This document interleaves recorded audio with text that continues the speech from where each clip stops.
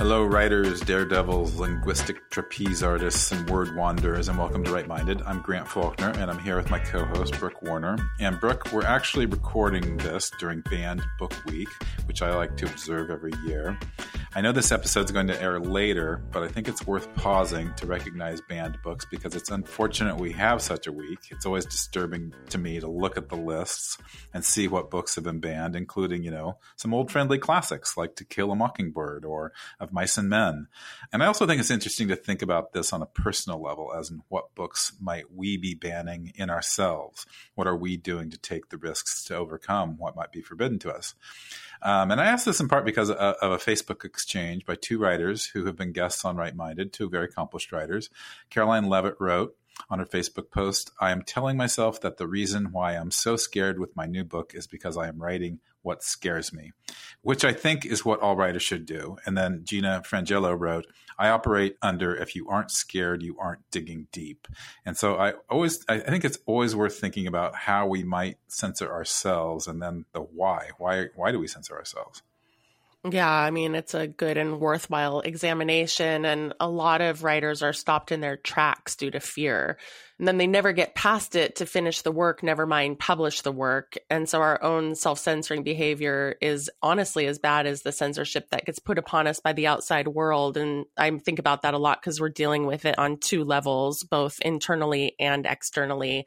And so it's an important reminder about the hurdles that we have to overcome when we write and produce and publish. Yeah, they're constant. And I've been thinking about this because I just read about a person who at the end of her life lamented that she hadn't allowed herself to be her entire or true self during her life. She felt that she'd lived a life of compromise, so she wished she'd been more bold. And this is a frequent comment from people on their deathbeds, I know. I think it's actually the most frequent thing that people say, that they didn't allow themselves to be fully themselves. And that's obviously easier said than done, but there's a lot of wisdom to be gained from listening to people who are nearing the end of their lives. Writing and living is so much about giving yourself permission to be. And I personally think that most of us tend to live in hesitation to some degree. So the question is always how to overcome that hesitation. Yeah, it's interesting you should mention the deathbed note, because I recently came across one of those on Facebook that was shared by a friend of a woman who recently died of brain cancer. And some of the things she said were really obvious, like important reminders, things like don't worry about what people think and surround yourself with people, who are lifting you up, who are champions. But there's something so powerful about those messages when they come at the end and someone's sort of lamenting or asking you to look at something when it's just so precious and right there. And I think it's so easy to get caught up in our moments, but I've never met a single writer who has looked back and regretted taking a risk, first of all, or who regretted being bold. And yet I have met many of the opposite kinds of writers who felt in retrospect that they could have or should have gone deeper, or that they could have and should have taken the risk. That's a great reminder, Brooke, that most people don't regret it when they go bold. So everybody should keep that in mind. And I'm interested in thinking about this with our guest today, Namina Forna, who calls her novel The Gilded Ones a fierce feminist story. And I'm intrigued because we often talk of inspiration in this very nice way, as if it comes from a muse. And I think of incense-filled rooms full of soothing music, very pleasant environment. But Namina took her inspiration and her permission from Rage. She writes, "There were certain parts of the book that were deeply difficult to write because this book is about female trauma. There were certain points where these girls are so traumatized, and I felt like I was writing my rage out or my fear out, and it was a deeply uncomfortable process. I do recall when I was writing it, I was always kind of on edge because it's painful to write certain things." And I think rage can be a really powerful way to batter the doors of banned books, so to speak. And so I'm curious, what's your take on rage, Brooke, being an ingredient of creativity? And I ask that because I don't see anger or rage being exactly celebrated in our society. And in fact, anger is usually treated as a type of character flaw, something you need to get over, not as the genesis for a creative act. Yeah, I mean, I love this. Honestly, I mean, I'm often fueled in my own writing by anger, so I really get it. And I think it's so important. And it's something that I've been thinking about for this entire year, starting early in the year. The whole inspiration to this recent women writing memoir class that I've been doing really started from an exchange about a book that was called Angry, angry by the reviewer. And the question that we were unpacking was like, well, wait, was that book actually angry? And so now we're doing in this series a class with Lily Danziger, who's talking about writing on anger. And you're so right that it is treated as a problem, and especially with women, because when women get angry, we're the problem. And this discourse I felt was like never more alive than when Trump was running against Hillary Clinton. And you saw Trump being allowed to express this wide range of anger responses while Clinton had to stay within this incredibly narrow range of emotion. And some of our listeners, I hope, have read Rebecca Traister's book called Good and Mad: The Revolutionary Power of Women's Anger. And in that book, she unpacks this and a lot more about women's anger. But in short, yeah, I mean, women have just been really hemmed in by other people telling us that our anger is not okay. But I think the fact that we're talking about it so much more, in part because women are angry, and there's been something about this time, especially in the Trump administration and since, where there's been a lot of anger that's been unleashed. And so at least people are talking about it. And I think it clearly has the power to be transformational. And especially if women keep claiming their right to express anger outside of that tiny little box that we're expected to stay crammed inside of. Yeah, it's interesting for me to think about, because anger can definitely come from a place of creativity. And anger is a reaction against an injustice, for one, and it's very often the most effective reaction to injustice. We can't always act within an even-keeled, supposedly reasonable way. So anger is actually reasonable sometimes. And I don't think we should be embarrassed by it, just as we shouldn't be embarrassed by big, passionate expressions of love. We're going to have to dedicate more time to this topic of anger and creativity, Brooke, because it's really interesting to me. But for now, let's take a short break and come back to hear about Namina Forna's super fascinating journey as a writer.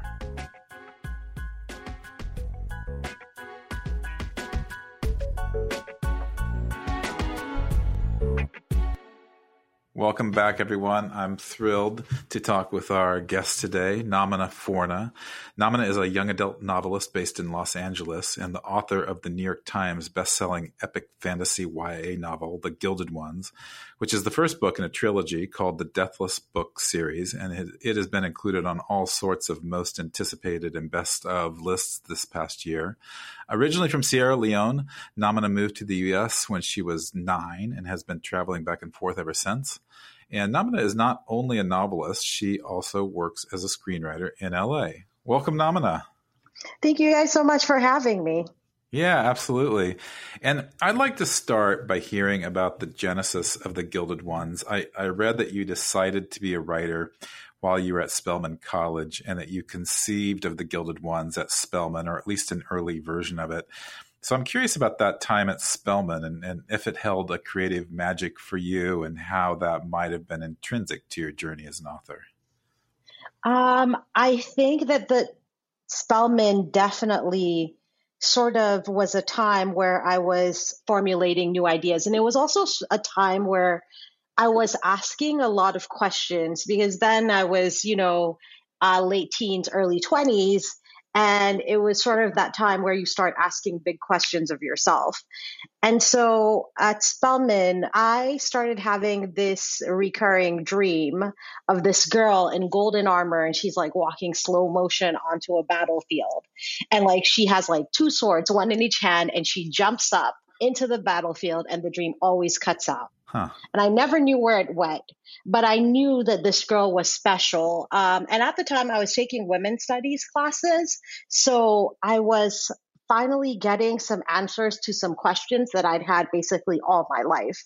Because I grew up in Sierra Leone, and that was an extremely patriarchal society. And I grew up at the start of the Civil War, and just like the sort of ordeals that women went through, I would always ask myself why, like, why would people do these things? And like, why was it that sometimes when people did awful things, they would couch it in ways where it seemed like it was for your own benefit, particularly if you were a woman. And then when I moved to America, I moved to Georgia, it seemed to be sort of a continuation of that, but like in a more polite way. It was like the same old sort of aggression against women, but it was again always couched in this sort of flowery religious language. And I'd always had questions about that. And then I took women's studies classes and I was like, it's a system. It is a system called patriarchy. I have a word for it. And I'd spent so much time wondering about violence against women and all of these questions that I wanted to make it simpler for the next girl or the next person, rather, who came along and had questions for why things were the way that they were. So I wanted to write a book that explained what it meant to live in a patriarchal society in very sort of clear terms, but fantastical terms. So that's sort of where The Gilded Ones came from, was me having this desire to write a book that explained that. And so I had this dream and I had this desire, but I actually wrote like the first draft of The Gilded Ones when I was doing my MFA at USC, University of Southern California. But it had been sort of boiling inside me like for years before I actually wrote the book. That's a really powerful story and very inspiring. I love the idea of this too for young readers. I know the path wasn't linear for you, and that you faced some years of rejection with sort of the concept there of like, quote unquote, Black girls' stories not being marketable in the publishing industry, which largely I think is starting to change, which is a good thing. But could you tell us about how you dealt with rejection and how you kept believing in yourself as a writer during that time? So it was a couple of ways, but really the primary thing was this. I always knew that my purpose was writing, or rather I knew it like when I think I was around 17, 18 when I was like, oh, this is what it is. This is what I meant to do.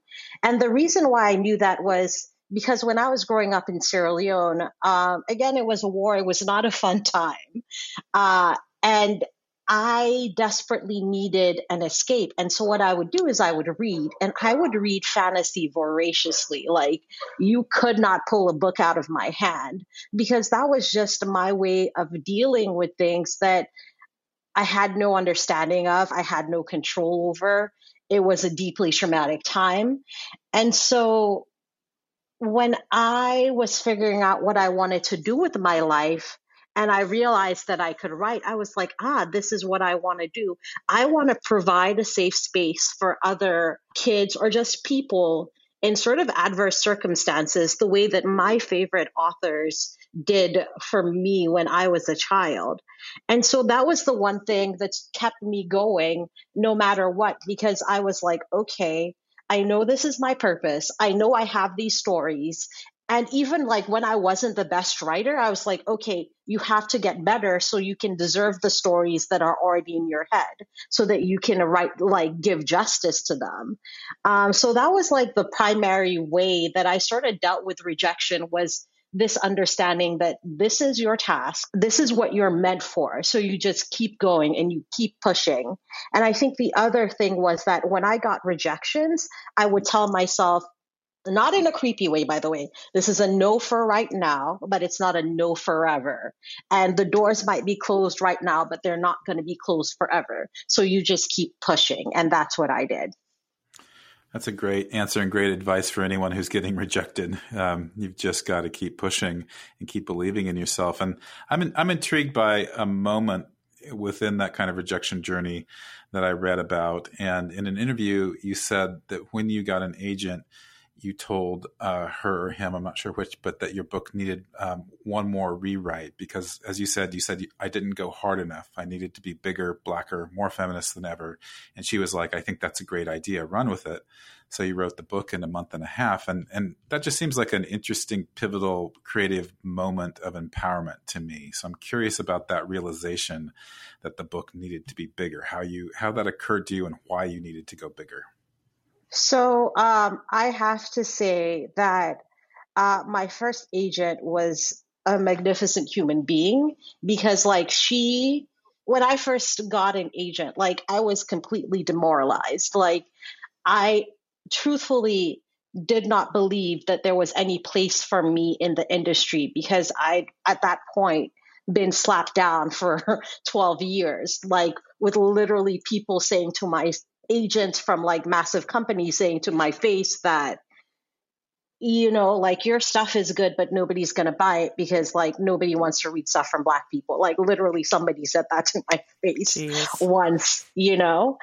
So by the time I met my first agent, like I had no belief that I would be accepted in the industry. I thought my stories would be. I knew I had what it took. And I knew that I wrote stories that would appeal to people. But I did not think that I, as a person, because of my Blackness, would appeal to an audience because that was what I had been told for the better part of 12 years. So when I first got my agent, one of the things that I wanted to do was like change my name and hide behind a pseudonym because I thought they're never going to accept like a Black female author. So I might as well, I had a pseudonym, which I won't tell, of a very kindly older white gentleman that I was going to use. And my agent was the first person to say, no, times have changed and times are changing. And you have to believe that. Use your name. You have a beautiful name. Use your name. And that was like the first sort of glimmer for me because I was like, wait, what? Like, all I'd ever seen was rejection, rejection, rejection based on, so I was like, wait a second. And that was the moment that I started sort of looking around and being like, wait, I think things are getting a little bit better, but I was very distrustful of it. And so we went out with a book before The Gilded Ones, which did not go. But so by the time it was time to write The Gilded Ones, basically how I knew it was time was I was writing clickbait and it was like my job to sort of see what trends were coming. And I saw the reception that Black Panther like was getting, the promos for it. And I was like, I think it's now or never. Like now is the time to sell The Gilded Ones. But by that time, I recognized times had changed. And The Gilded Ones that I wrote in 2012 when I was in film school was not like the book that I would have written if I was in my full sort of power, because that was a book that I was writing still sort of having to hide who I was. So when the time rolled around, I was like, wait a minute, I need to take a step back and like write this book the way I would have written it had I not been afraid that people would reject me based on who I was. And so that's what I did. Wow. I love that so much. And it is powerful. And this book is a fantasy novel. And I know that it's influenced by very real world events. You grew up in Freetown, Sierra Leone, and then immigrated to the States because of a violent revolution. And so in what ways did that childhood in Africa influence the fictional world of The Gilded Ones? I want to be careful and say that both my childhood in Sierra Leone and in America influenced The Gilded Ones.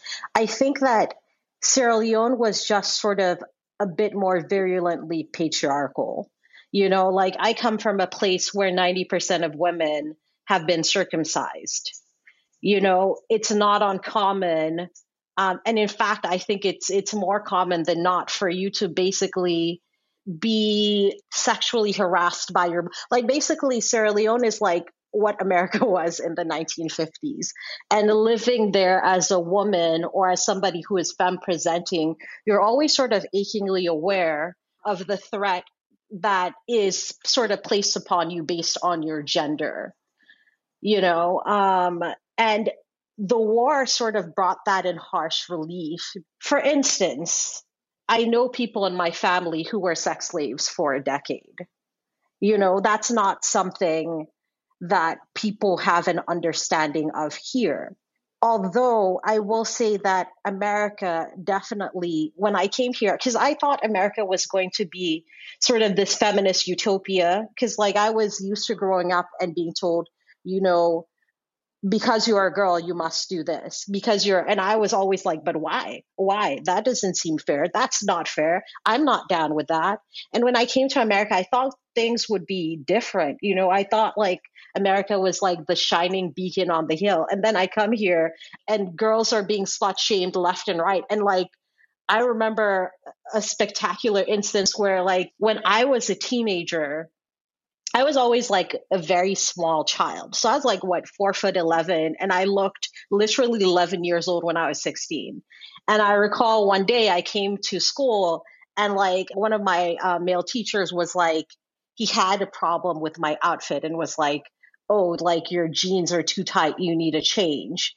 And the solution for that was to put me into shorts that to my mind were even more revealing than my jeans. So I was just like, so you basically told me that I needed to change what I was wearing because like I was making boys uncomfortable, when instead you should have told them that, hey, you need to like consider your colleague as if they are your colleague, or your classmate rather as if they're your classmate, rather than an object for your gaze. So it was like little things like that, or like, the minute you get into puberty, like men harassing you and all these things. So it was funny because I thought America would be different, but it was shades of the same. I think the only difference was that in America, there isn't the same sort of impunity as there is in Sierra Leone.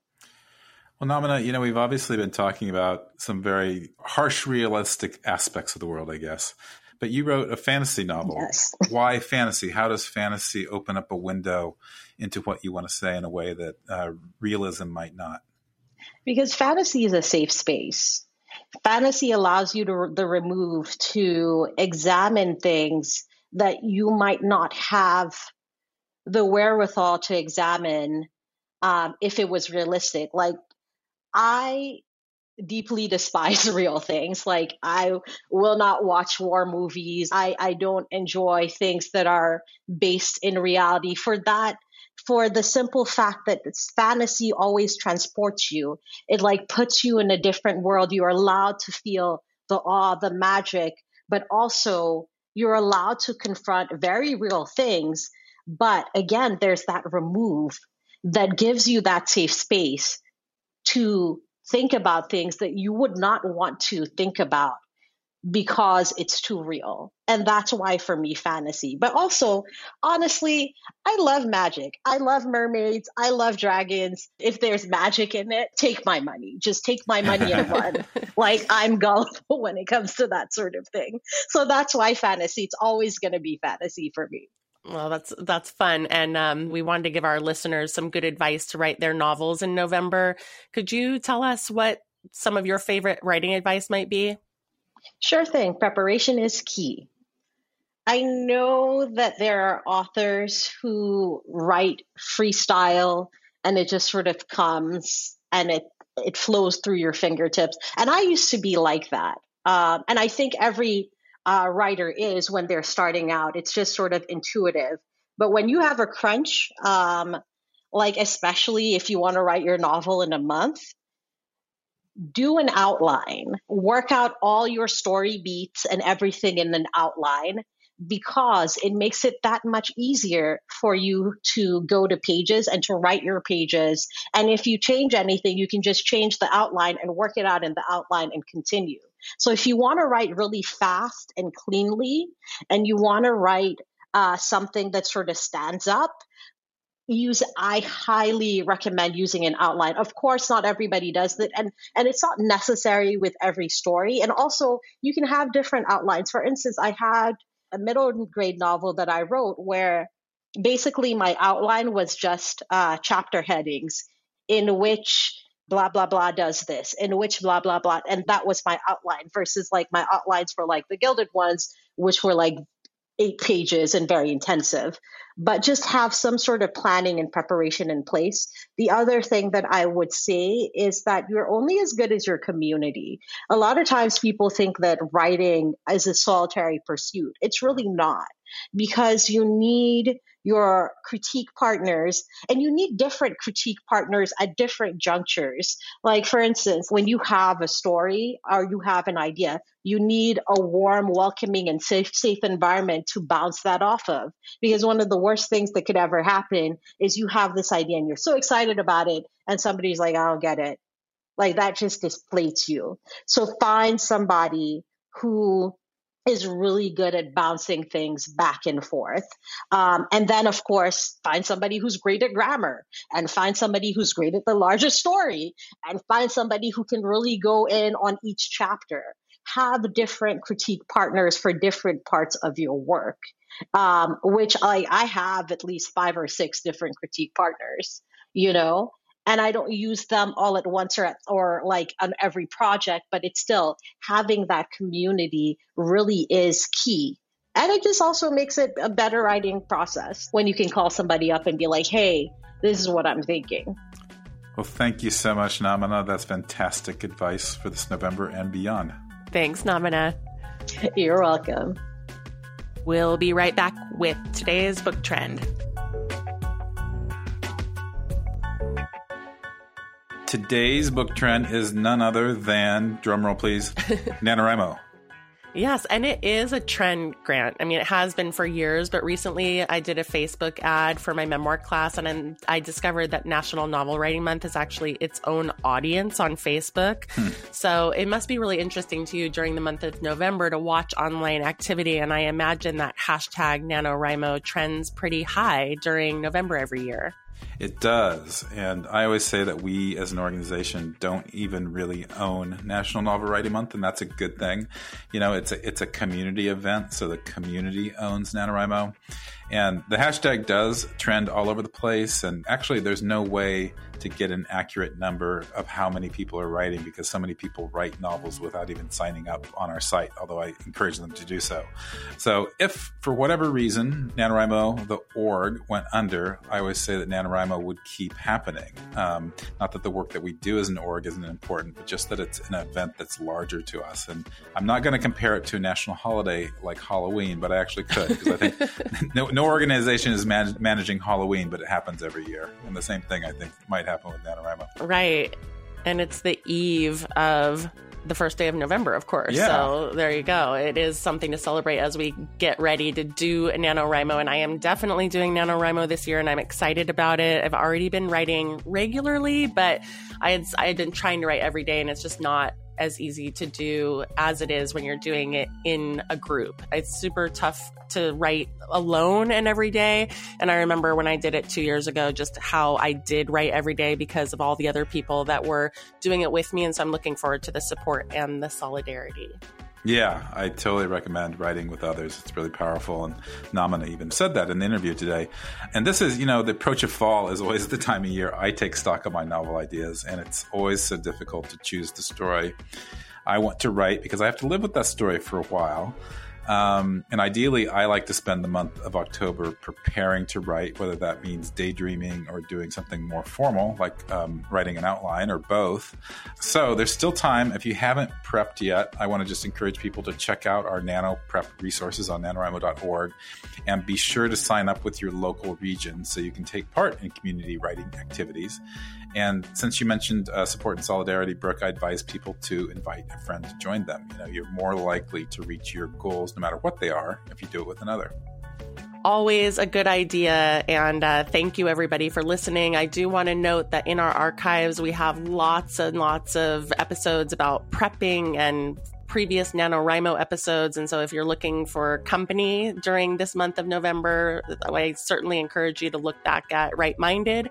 Thanks so much for supporting us. And we'll be doing NaNoWriMo all month along with you. So find us on social media. Let us know how it's going. And we'll see you next week.